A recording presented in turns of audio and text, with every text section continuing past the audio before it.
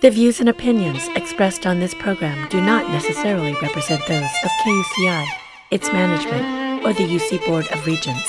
For more information on this or other KUCI programs, visit kuci.org or kucitalk.org. I find this scientifically fascinating. You're listening to KUCI Irvine. Disengage this computer now. Broadcasting at 88.9 FM. Hello, computer. And on the web at kuci.org. The most reliable computer ever made. And streaming through iTunes. Don't expect any mercy during the Great Robot Wars. Anteater Radio brought to you by machines. Returning to normal broadcast in 3, 2, 1.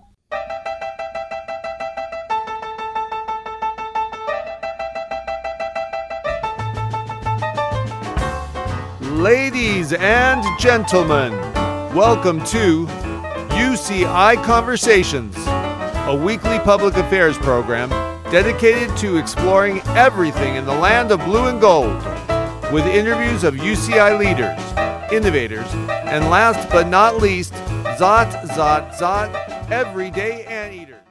Hello, Anteater Nation. This is UCI Conversations. I'm your host, Kevin Bossenmeyer, and my guest today is UCI Organic Chemistry Professor V. Dong. Now, before getting yourself all tied up in knots, intimidated over this hard topic of organic chemistry that a lot of students sweat about also, relax. We're going to just learn as we go as we follow Professor Dong's fascinating journey. Her family story actually begins in Vietnam. But let's first bring the professor to the microphone. Welcome, Professor Dong. How are you today? Hey, Kevin. I'm doing well. Thanks so much for having me. I'm excited to be here. Fantastic. Well, a few years ago, you did a TEDx talk at UCI, and you talked about your grandmother coming to the United States. Would you mind telling us the story again? Yeah, Kevin, for sure. Yeah, there is a TEDx UCI. It was really fun to do, and it kind of gave me an opportunity to share one of my favorite stories growing up. It's about my grandmother making the split decision to come to the US, and she had to do it in a way without my grandpa. He was in a different city, and they were separated for 17 years. And it talks about the journey of how I ended up being a professor. And at the end, you learn that my grandparents actually reunite after all that time. Yeah, wow. So was your grandpa, was he actually living in this different city at the time, or was he just gone for the day and your grandma just made a split decision? Exactly. He was pretty much just gone for like the weekend, distributing rice to the poor, kind of doing some service work. And as soon as the war ended, grandma was faced with this question: do you want to stay? Or, her cousin said, we're getting on a boat and we're just going to leave the homeland. And he actually had two of my cousins were spending the night. And this part of the story breaks my heart. I don't talk about this, but my cousin was really little and she was supposed to go home with her parents. But she was like, no, I want to spend the night at grandma's house. And because of that, she ended up being separated from her parents for like 30 years. And I think she always felt some guilt with, making that decision. We make those kind of decisions all the time, right? And that one was just like, it had such a huge impact on where her life ended up going. And I just, I always think about this story because whenever I have like a big decision to make, it just kind of grounds me to remind me that, maybe our decisions, they're big, but they're not sort of like that type of magnitude. Right. Had your grandma, is she still here or has she? Yeah, exactly. She is. In fact, she just celebrated her 92nd birthday a few days ago. Yeah, I had a chance to call her and say happy birthday. That's great. Had she been kind of thinking about the possibility or was it literally on the fly? Yeah, you know what? It's a really great question. I wondered that as well. How can you make such a drastic decision on the fly like that? And it was really on the fly because, as soon as they knew the war ended, they had to make that decision and they had to make it really quickly. And so one of the things that helped me learn more about it was just from talking to other people who made similar decisions. My grandparents had made a decision similar back in 1954. So at that time, the communists, they gave people an option. Like if you wanted to move to South Vietnam, you could. Right. And so my parents are actually originally from North Vietnam, and they made that move in 1954. In some ways, making that move and being positive about your choice there, it was like similar kind of choice. Like, do you stay and live under communist rule, or do you take your chances and move somewhere new? And Right. so it was in a way like a similar decision, but I guess like a much bigger magnitude. Gotcha. Now, you're not actually born yet, right? That's right. I was born in Texas. Right. Okay. So I was born like just shortly after my parents. And my parents actually, they were disconnected too. And they ended up meeting at a refugee camp in Guam. They reunited there. Yeah, my dad says that he was in line to get some food and he saw this little girl who was like way too tan because she had been out on the boat. It was my mom's sister. So he barely recognized her. They ended up getting reunited at this refugee camp and getting married there and then moving to the US together. Okay. And I understand that you grew up in Big Spring, West Texas. Is that right? Yeah, well, sort of. Yeah, I lived there until I was about 6 years old. And so when I moved to California, I did have a Texan twang still, but I think it faded. I think it has. I don't notice it at all. Yeah, Actually. it's pretty. Yeah, I remember the kids used to ask me to say certain words like red or bed. We called pants britches. So there were things like that. But it slowly like got replaced by, I think, a California accent with a lot of dudes and life Gotcha. there.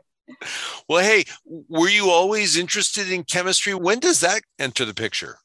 Yeah, that's a really cool question. So I would say no, I wasn't always interested in chemistry. In fact, in high school, I really struggled with understanding what a mole was. You know, this idea that there's a certain number of atoms, it was 6.02 times 10 to the 23rd. I remember just asking my high school chemistry teacher over and over to explain that concept. And it wasn't until I took sophomore organic chemistry here at UC Irvine that I realized that I wanted to be a chemist, and I ended up switching my major. What were you majoring before that? So I was majoring in ecology. Oh, okay.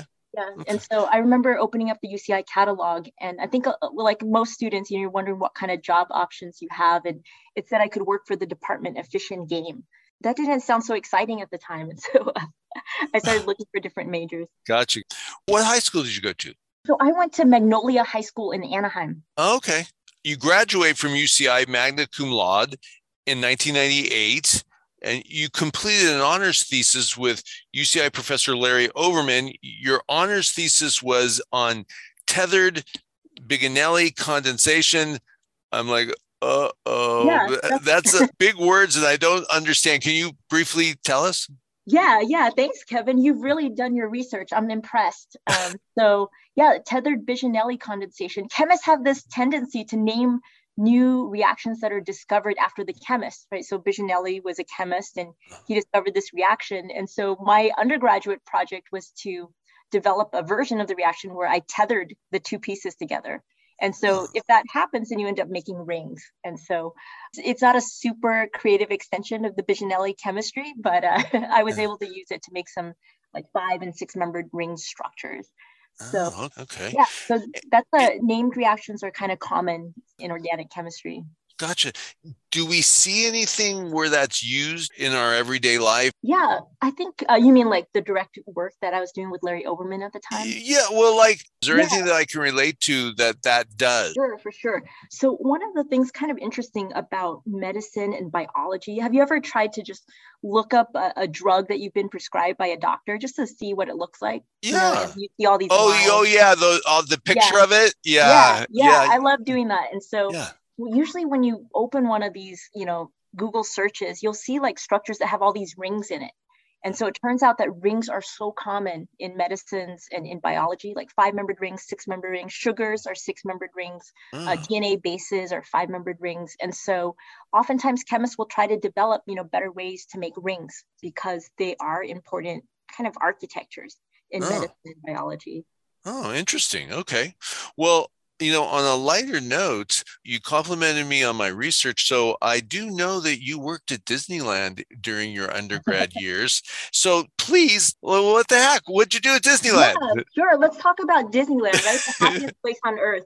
You know what? Working at Disneyland was kind of an amazing job for someone in high school. And I worked in my first year of college. Yeah. Because I would say, like, compared to most retail, the guests there, we called them guests. We had 3 days of training, or I call it kind of brainwashing, where we learn all the different terminologies. Basically, I wasn't really selling lemonade or churros or cleaning out things. I was actually playing the part of an actor on the stage, pretending to sell churros in a very happy way, right? It was a fun experience, and the people there are generally really happy. And so if you give them the wrong change or if you mess up their order, everyone was really cool about it, I would say. Yeah.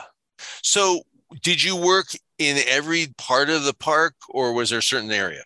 Yeah, I did. I would come in and then I would be assigned to Toontown, and they would give me a costume and I would just put that on and then go straight to Toontown and sell like Coke and popcorn. Yeah. And then some days it would be Main Street. My favorite was actually, they used to have an electric parade. I don't know if they do that anymore. I think they do. It kind of goes away and comes back, goes away and comes back, I think. Yeah, it was an awesome gig. You would come in and then you would get to have as much glow sticks as you want, and we would decorate ourselves with all these glow sticks, and we would walk the route of the parade, and just, children would run up and say how much, and you'd say $2, and they'd run back to their parents and get money. Just like selling glow sticks all along the electric route was right. So it was kind of a fun job. Do you have a favorite funny story? Favorite funny story. I have a lot of embarrassing things that happened to me at Disneyland. We got to hear it.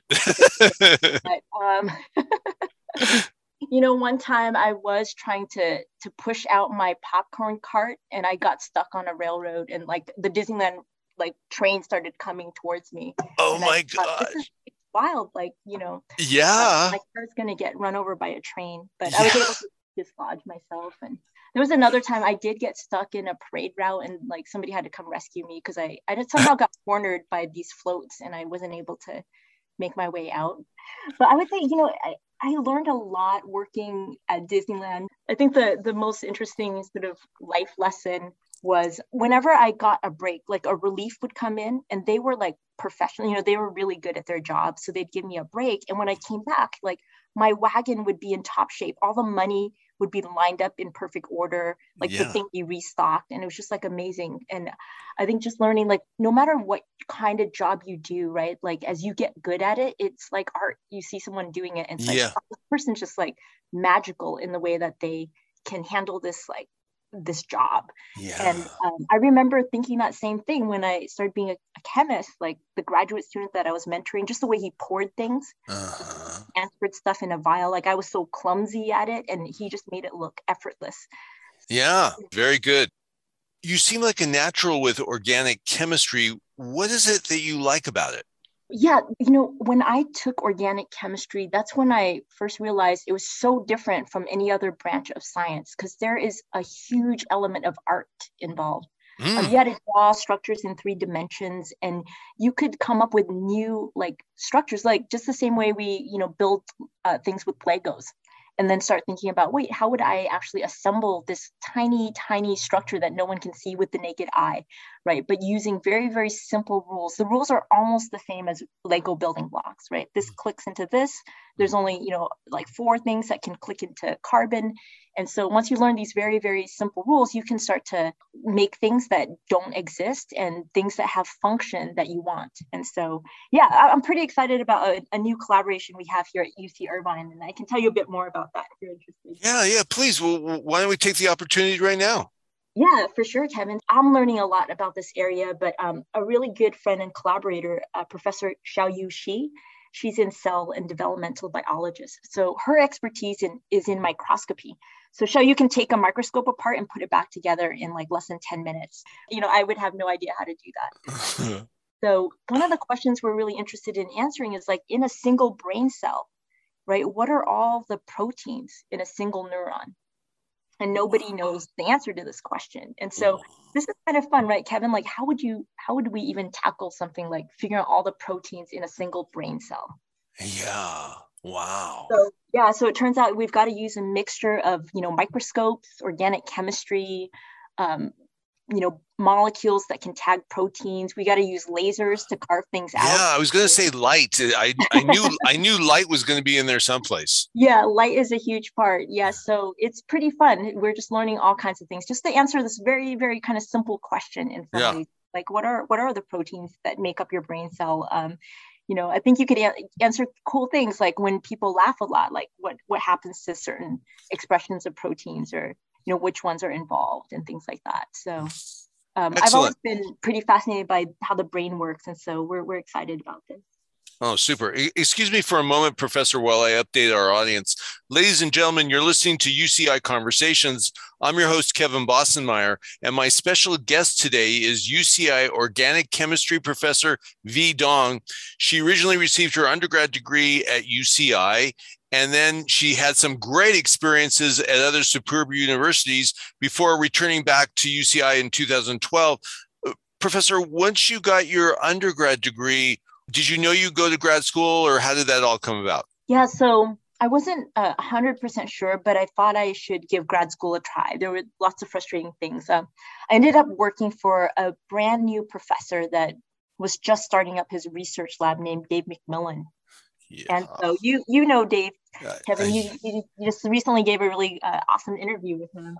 Yeah. And just as a side note, he's the 2021 shared Nobel Prize winner for chemistry. Go ahead. It was a pretty awesome opportunity to be part of this brand new lab. And Dave was just so enthusiastic about what he was doing, his new ideas. And so we were all on board. We were like 110% committed to working with him. And Professor, I know that you were also offered to go to grad school at Harvard, right? So it was this new enthusiastic guy versus Harvard. I mean, that seems like it would be a really hard decision. Was it? I mean, I know your mom wanted you to go to Harvard, right?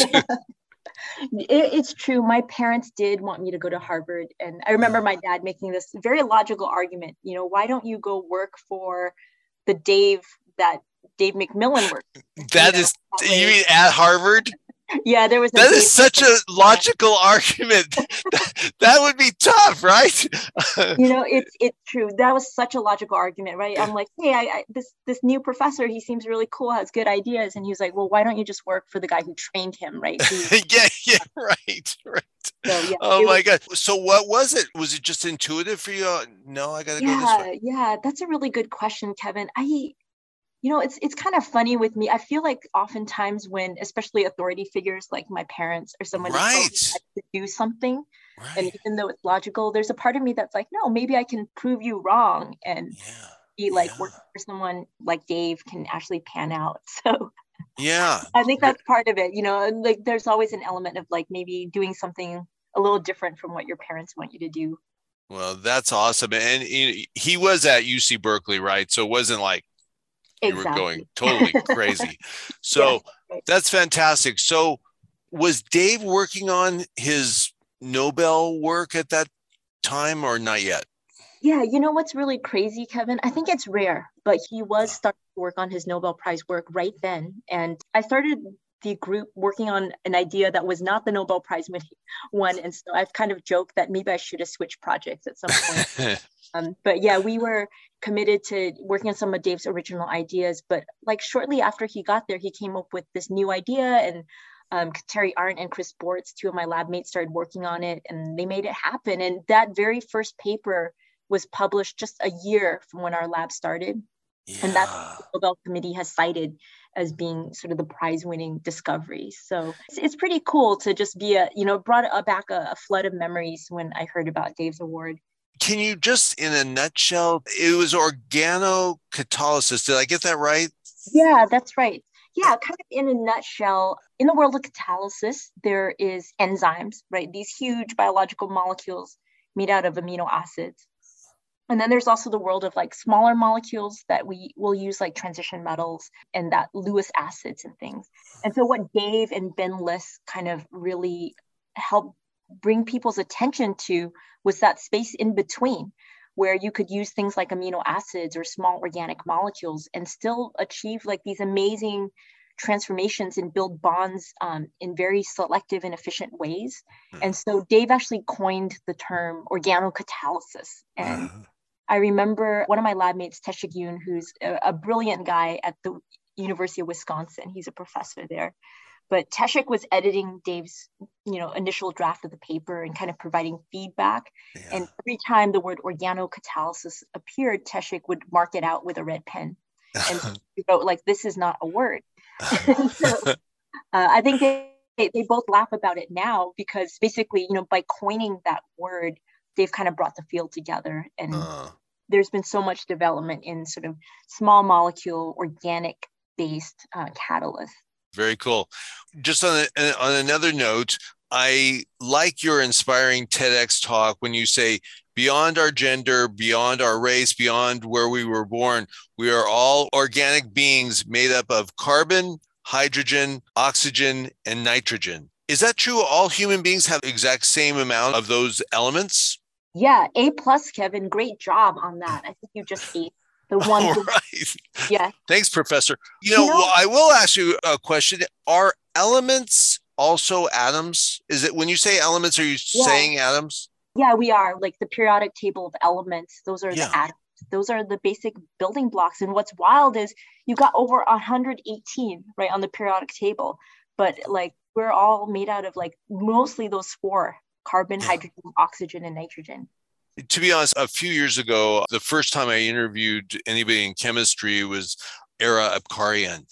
I was only supposed to talk to him for 15 minutes and like an hour plus into it. And he's saying, I was just like, oh my God, the professor's still talking to me. And I'm like, oh, this is amazing. And he goes, Kevin, this table, in chemistry, like in the universe, it's all the same stuff, like this table, the air, the door, the glass. Right. And I'm like, I don't know why when I was a kid, it didn't really grab me. And I'm like, this is incredible. Awesome. Yeah. Just back to, talking about these, four elements. You also, by saying that you're interested in inclusion, equity, and diversity, why is that important to you? Because I can tell it calls to you. Yeah, for sure. I think one of the things that I've become more aware of is how easy it is to get sort of really tunnel vision and kind of stick with your field, right? Because it's so complicated just trying to master the chemistry things. And then at the same time, I think in light of everything that's been happening around us, important to recognize that there's all these other concepts that are very, very complex, right? There's a history, there's phenomenon that I don't understand as a chemistry professor. And so, me and my students have made a conscious effort to try to learn more about implicit bias, anti-racism, about, racism historically and systematically, and about how we can be better educators and communicators and be more inclusive and welcoming and like help create a more equitable world, right, for chemistry and everything. So it's still a learning process for us, but that's something I think is important to do, especially being a professor here at UC Irvine, such a diverse student body. Very, very good. Well, just following your trajectory, you go from UC Berkeley to Caltech, because did Dave McMillan's lab move to Caltech? Is that the way it worked? Yeah, that's right. So I think Caltech saw something in Dave's research early on. They probably did recognize the implications of this organocatalysis concept. And so they made him a really great offer to move. And so, we moved with him. Was that a no-brainer, or was that a big decision for you too? For me, it was almost a no-brainer because being from Southern California, I was kind of cold up at Berkeley. And I think it was just family and friends. And my now husband was also living down in Irvine at the time. And so I think for me, it was like, oh, wow, this is a great move. Cool. Well, since you mentioned your husband, how did you guys meet? We met in Larry Overman's organic chemistry class. Yeah. Oh, well, there you go. I mean, that Nobel Prize, and he introduced you guys, or he connected me to McMillan and also to Wilmer. So Larry does joke that he likes to take credit for that as well. Very good. Did you feel like the culture at UC Berkeley versus Caltech, did you feel like it was a lot different or very similar? What was that like? Yeah, there's a certain California attitude, I think, that pervades in all the top departments here. That's one thing that drew me to staying on the West Coast and kind of pursuing my education here. So I think there's definitely an openness, a collaborative nature. People are really excited about what they're doing. Berkeley is just such a huge campus and really kind of an amazing city with the Bay Area and San Francisco. And I think Caltech's just so different, right? It's a very small suburban kind of campus. There's not a lot going on amongst the undergraduate students. I think we didn't really have as much interaction and stuff. So yeah, it was just like a very, very different like environment for sure. Interesting. Okay. So in 2003, October 2003, you received your PhD. That's very awesome. What did that feel like? Was that like, oh, mission accomplished? The feeling I remember, Kevin, is wow, that was pretty challenging, and it almost made me feel like I felt like I could tackle almost anything, right? I think when I was a student, I remember being sort of afraid, like, oh, maybe med school's too hard or law school would be challenging. But after doing the PhD, I remember thinking, yeah, I feel like I can kind of have that openness to learn whatever it is I need to learn, and like I can do it. There's no that has to teach me, and there's no program that I need to sign up for in a way. Like this is sort of, once you get your PhD, it's like you're basically on your own. That's the highest degree. And so like I think like if I want to learn about a different topic, I had that confidence that I could go off and do that. Yeah, that's awesome. What about, what was next? I mean, did you know right away, oh, I know what's next, or was there any uncertainty with that? Yeah, I knew what was next was to go and learn more things. And so kind of like along those lines, Kevin, I should, the one thing about the PhD is I think that idea that I learned how much I don't know. Right? And like, there's just so little, you become an expert on something so small and like barely anyone in the world cares about except you, right? It's even hard to find like one other person that cares as much as you do. And so the next thing for me was to learn about organometallic chemistry with Bob Bergman, who's a professor at UC Berkeley. One of the things that drove me was this challenge that still exists today. We're not able to take methane and turn it into methanol. And so, if chemists could solve that problem, all of this methane that right now is just being put to waste, it's just a gas that's just sort of extruded by the petroleum industry and doesn't really have any real use. If we could turn that into methanol, you could imagine kind of closing the carbon cycle. Yeah. And so I was really intrigued by this idea because especially after making really complex organic structures, just that realization that, wait, you can't just take methane and just add, one little oxygen atom and turn it into a fuel that's sustainable and renewable. Yeah. And so I decided to go to UC Berkeley to learn more about that problem. Yeah. So that was a while ago, right? Has anything been discovered in that area? Yeah, it's a great question. There's been a lot of progress. People can take methane into other activated forms like sulfonic acids and things like that, but it's still not yet, there's not a practical solution to this problem yet. And so it's something my lab's also very, very interested in tackling. And we're trying to come up with different approaches, especially in using like enzyme catalysis to do this.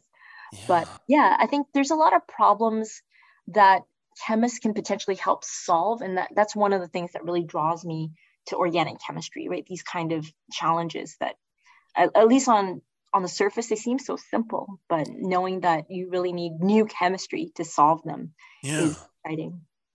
Dave McMillan's discovery with organocatalysis, do you feel it's incredible discovery, but yeah, it's a needle in a haystack? Or do you feel like, I understand that was a fairly simple concept to kind of work through, but yet, it was just amazing discovery.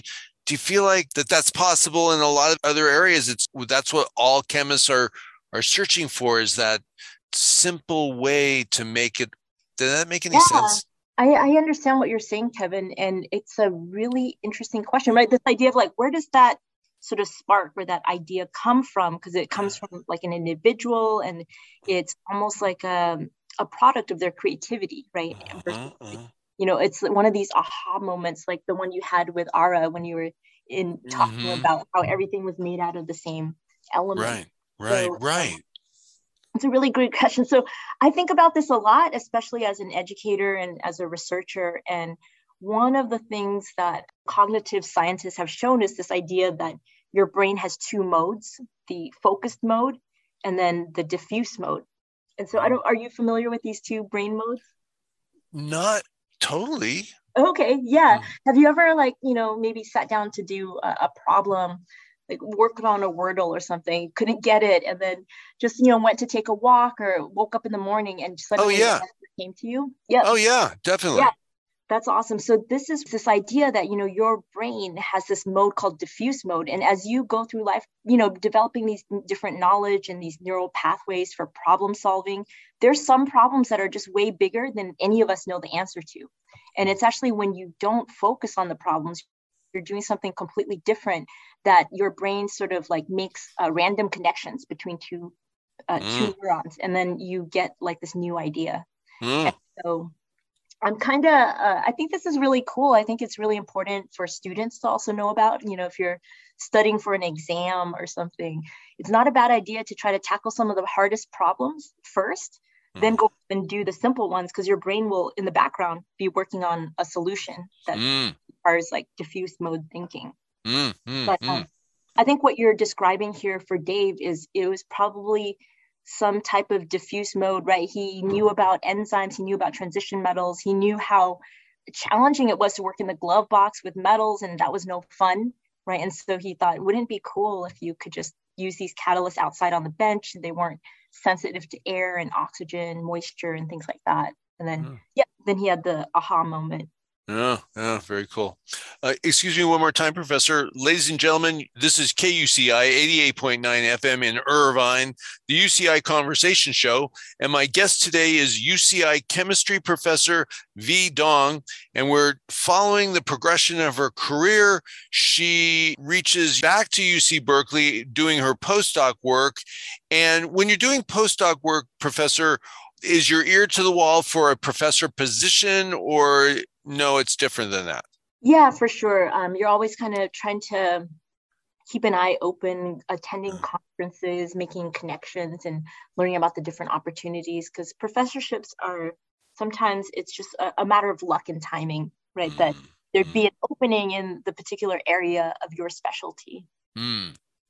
Gotcha. So you find a position is it the University of Toronto?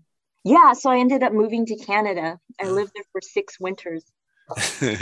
How'd you like it? I liked my time there a lot. I think I learned a lot about what it meant to be a Canadian, and then also more about what it meant to be an American. I think Americans, we tend to think of Canada as like not so different from the US, but when you live in a different country, I think it is like, it's a really cool learning experience. Very good. And you become tenured up there. How does it work out that you come back to UCI? So Larry called me up. One of my professors here, Keith Warple, had an opportunity to move to New York at NYU. And so there was an opening for a professorship at Irvine. And I think Larry thought of me as a possible good fit. And so he called me up and asked me to come check it out and apply. And I went through the process. And yeah, I ended up getting an offer to come back here. Oh, wow. Great. And was that pretty easy decision for you? Yeah, that's an interesting question. It was actually an extremely difficult decision. And I think that was surprising to me as well, because, we were doing so well in Toronto, and I really felt a strong relationship with my students there. This decision wouldn't only impact me because it would be this cross-country, right, move and to a different country for my Canadian students. And so, yeah, it was a very difficult decision because I think there were so many people that would be impacted. And so it took a long time before we finally made that decision, but I'm happy I did. Gotcha. Did you have a lab up there too? I did have a lab up there. Yeah, we had a lab with a similar size, like about 10 to 12 students working. Is that a large chemistry lab? Is that an average chemistry lab? Small? What? Yeah, I would call it, I think it's average. The largest groups nowadays, like Dave McMillan would be an example. He probably has like over 40 people in the lab. And then I think on the small end, you can have groups with like maybe 5 students or so. So our group is kind of a medium size, like 12 students, plus some undergraduates.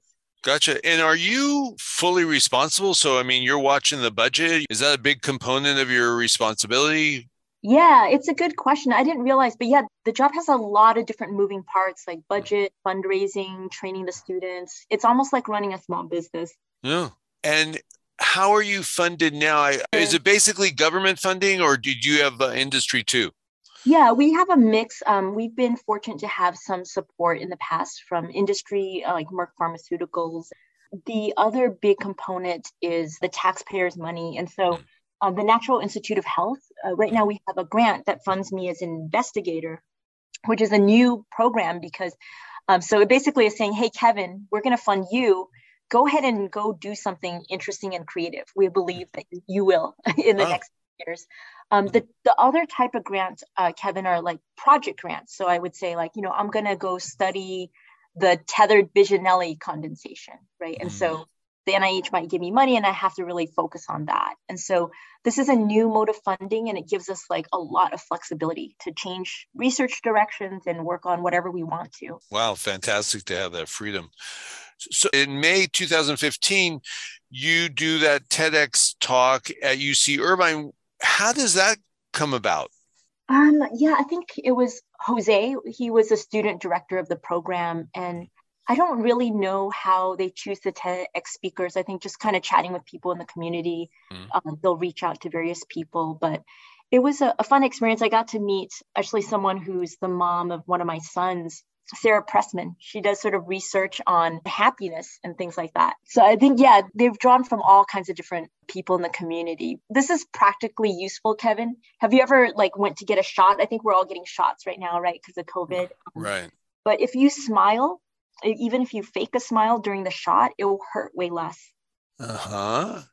So, yeah, so I remember learning this at Sarah's talk, and I always pretend to smile whenever I'm getting my shots. Very cool. Very cool. Or like anything that you're really not enjoying doing, if you smile, it releases something in you. And I think that's good. Good to hear. Good advice. That's right. For sure. I had a student who I kind of said, he was smiling through his entire PhD. And I think he just made even the challenging parts way more enjoyable. Very good. I see on your CV that you have several patents. Can you briefly tell us what those are? Sure. It was almost by accident, but one of my students, Stephen Murphy, he came into the lab one day and basically told me that the exact thing that he was doing, he ended up doing the reverse of it. So he was trying to do what's called a hydroformylation. And this is used a lot in industry, huge scale to make aldehydes. Stephen ended up reversing it. So he took an aldehyde and went back to an olefin, an alkene. And so we've patented this process. And interestingly, it's also something that happens in the biosynthesis of cholesterol. So it's happening in us right now as we sit here chatting. But Stephen kind of made that discovery by accident. When he was actually trying to do something totally different. Oh, wow. Do you anticipate having more patents in the future, or is that, you just never know, or is that something you're actively working on? We don't really actively work on it. And I think if the opportunity arises, we kind of have that discussion, whether or not it's something we should patent or it's better to just kind of have freely in the literature. So most of our discoveries are just out there in the literature. We kind of look for people who want to use it. This particular discovery, CP Chemicals, was very interested in it. So they supported the patent because they wanted to kind of develop it further. And it's hard for companies to do that sometimes if they can't have that opportunity to license the technology. Do you work with pharmaceutical companies a lot? Yeah. So, Kevin, that's one of the primary jobs that students in my lab will pursue afterwards. And so they'll spend their time, like Ryan, for example, just graduated and he landed his dream job in San Diego, and he will be a medicinal chemist, inventing new drugs. And so we do have a close relationship with colleagues in the pharmaceutical industry. We try to develop chemistry that might be of interest and use to them. And they also are really great about sort of helping us get feedback and the kinds of training that's needed to help students prepare for those kind of careers in pharma. Here's a tough question. Of all the things you've done in your life, what do you think is the most significant? Oh, yeah, that's a really hard question. But I can tell you what I think is super significant and very, very difficult was actually having my son in 2016.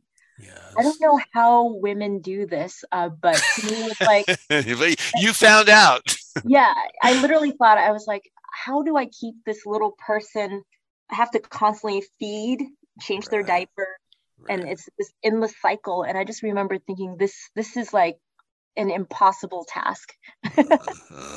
Yeah. And so, yeah, a lot of respect to all the women and the mothers and fathers out there. I don't know. Like, I feel like nobody ever told me how difficult that actually was. Right. And if they told you, I think trying to tell a person that doesn't have kids about what it is, they just don't get it. I mean, they don't. They're all like really bright-eyed and sort of like just very optimistic, right? So you must have kids, Kevin, Yes, I do. Yeah. Yeah, but that was and it's been super fun. My son is 5 now, and he he will come with me on the first day of class sometimes and give a little chemistry lecture. So he started doing that when he was 2.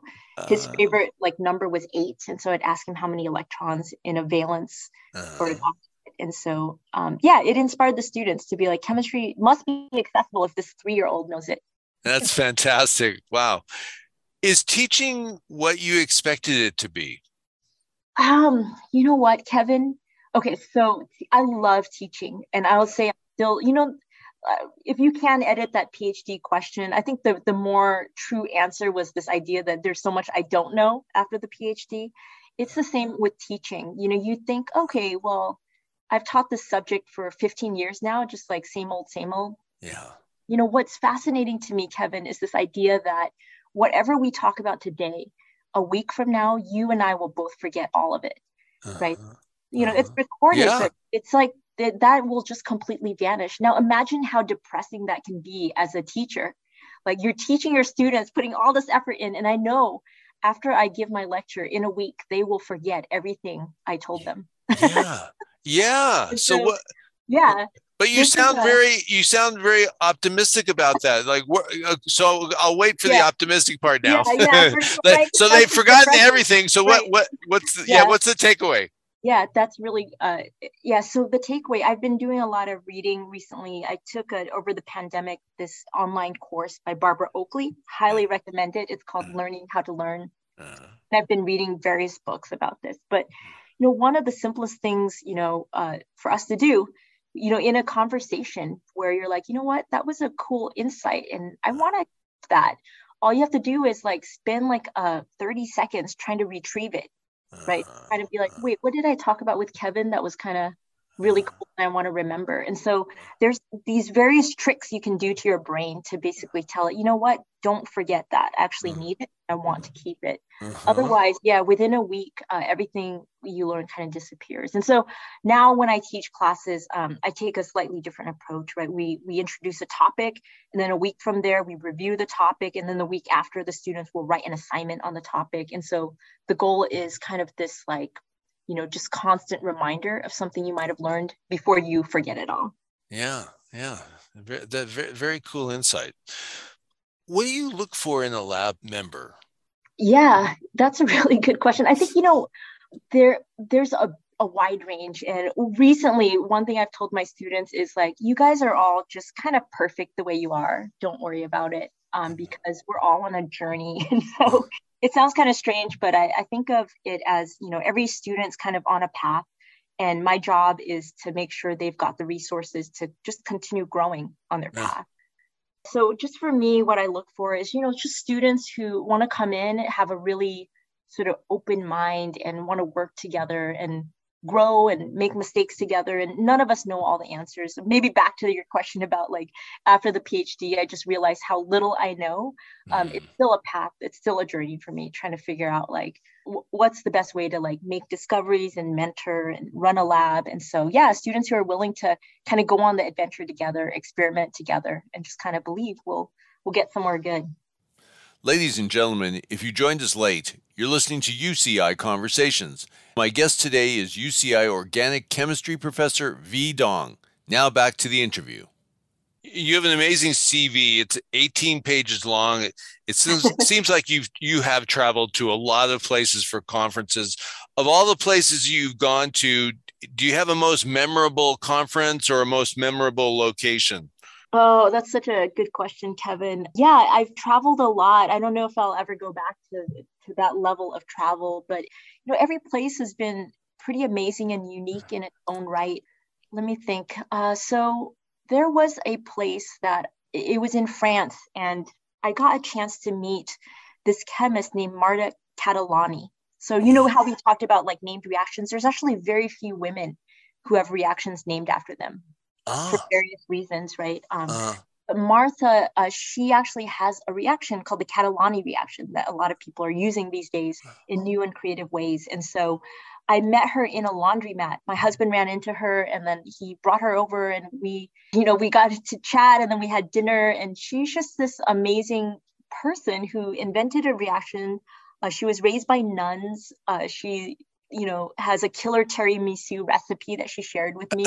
And so, I think things like that, that's one thing you really can't get out of a Zoom meeting, right? That kind of interaction. So yeah, that was super memorable. And I really appreciate, we've kept in touch through the years and we saw each other again at a different meeting. Yeah, that was pretty memorable. Of all your publications, which you have many, many, many, who have you published with the most? Is there one person that you've been a joint author on, or does it work like that? Yeah, we do have colleagues that we collaborate with, but I had a student, her name was Xiaowei Yang, and when she got to my group, she said something like, oh, I just want to publish like maybe one paper. And I remember saying, yeah, but you're going to apply for this fellowship, maybe just aim a little bit higher. And Xiaowei ended up being the most prolific student. She ended up publishing, I think, over like 5 papers in my lab, and she has like 2 more in the works. So she's now a professor with her own research lab at the Beijing Institute of Technology. And she was one of the very few women in China that won this really huge award called the 1000 Scholar Award.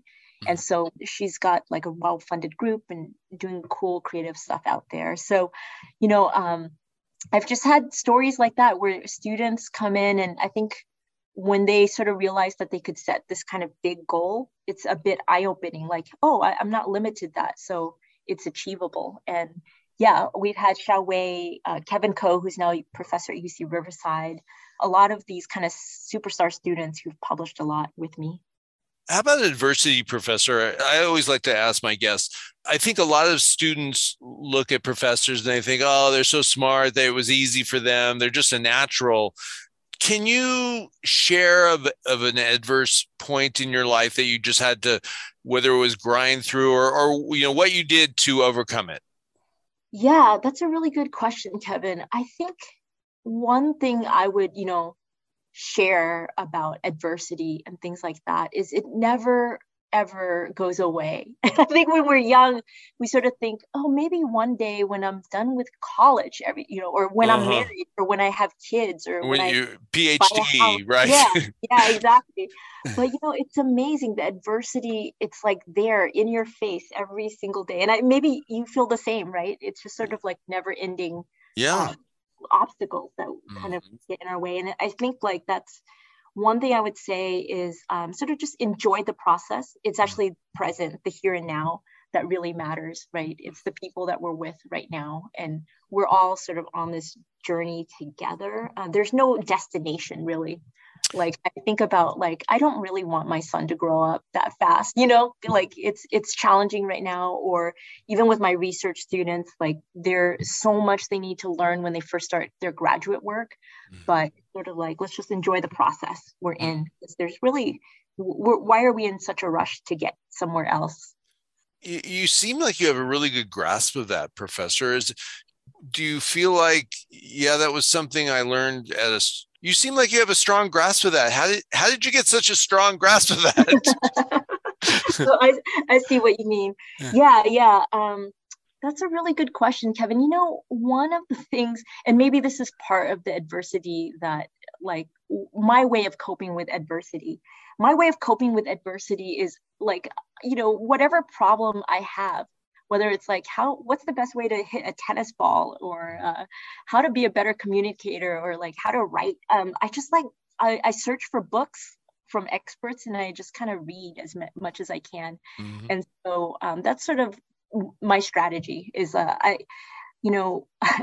sometimes I feel like there's really lessons that are hard for me to learn in other ways, but reading has always been like, for me, like it's the most kind of easy way for me to absorb some of these concepts. So yeah, I've read a lot of books on these topics, including things by the Dalai Lama or like people who, Marie Kondo, things like that. They're books that I think have, in the end, it's weird. They have these kind of common themes in them.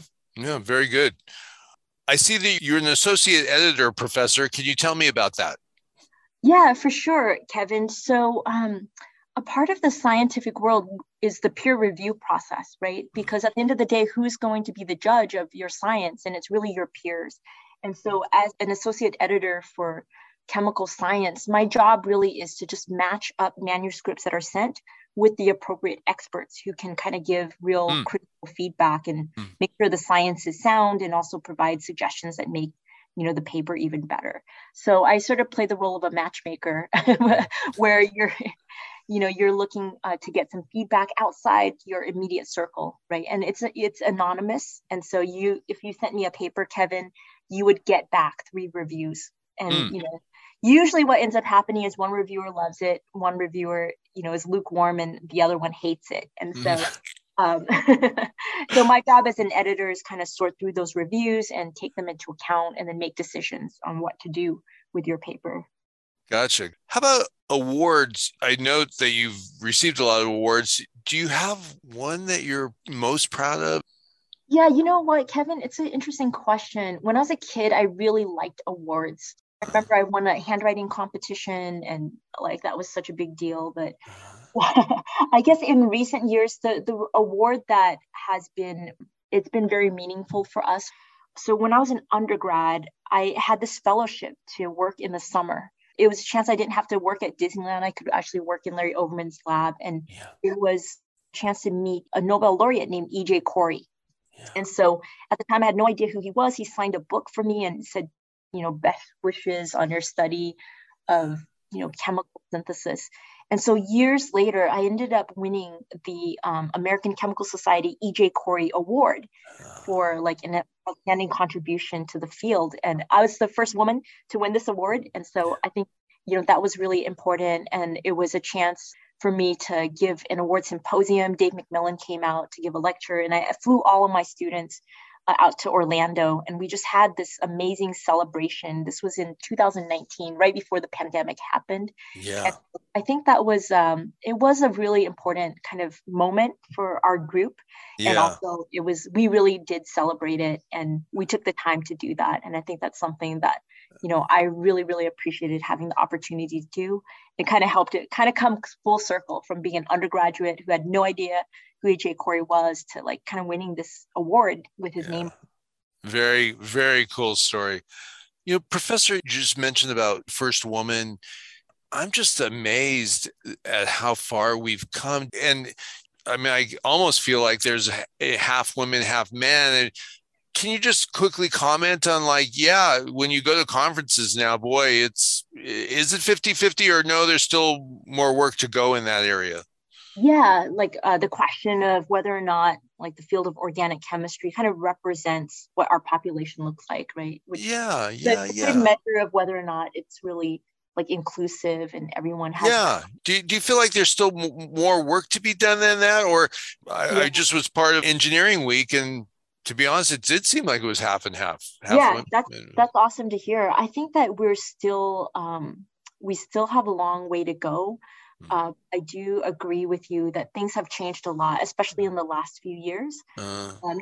Maybe even just 10 years ago, I remember there were very few women among the applicant pool applying to study organic chemistry. And so that number's really changed just among the applicants that we have. And so when I've been on admissions, just amazing classes that in some cases, very representative of the general population. But we still have a long way to go in terms of, diversity. And there's, I think, an awareness now, though. I think it can come from little things, like giving an undergraduate student an opportunity to do research in your lab, because it kind of starts there. And so I think that can make a big difference. Gotcha. Well, Professor, we've gone way over. Thank you. And it's just been really enlightening, and you're the best. Thank you so much.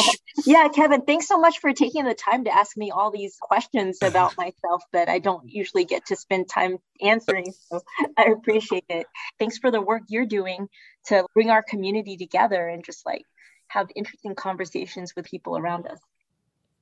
Thank you again to UCI Organic Chemistry Professor V. Dong for taking us on an amazing journey from a chance escape from Vietnam to Texas to Anaheim and Disneyland to this academic Disneyland called UCI.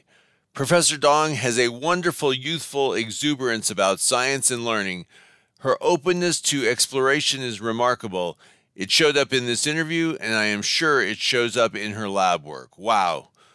Kudos to Professor Dong and all her lab members. And now, turning the page, coming up next at the top of the hour is Oswaldo Diaz with his Spanish-speaking program about mindfulness. Stay tuned. You've been listening to UCI Conversations, where every week we explore another corner of the land of blue and gold with interviews of UCI leaders, innovators, and Zod, everyday anteaters every Wednesday from 4 to 5 p.m. right here on KUCI 88.9 FM in Irvine.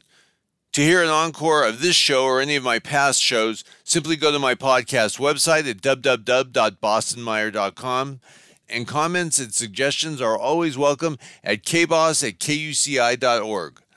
I'm your host, Kevin Bostonmeyer, enjoying the heck out of being your voice on the air, and as always, wishing you a pleasant good evening and hoping your trails are always happy. We'll see you next week. And in case you're new to the show, my show theme song is Signifying by blues piano journeyman Fred Kaplan. Enjoy.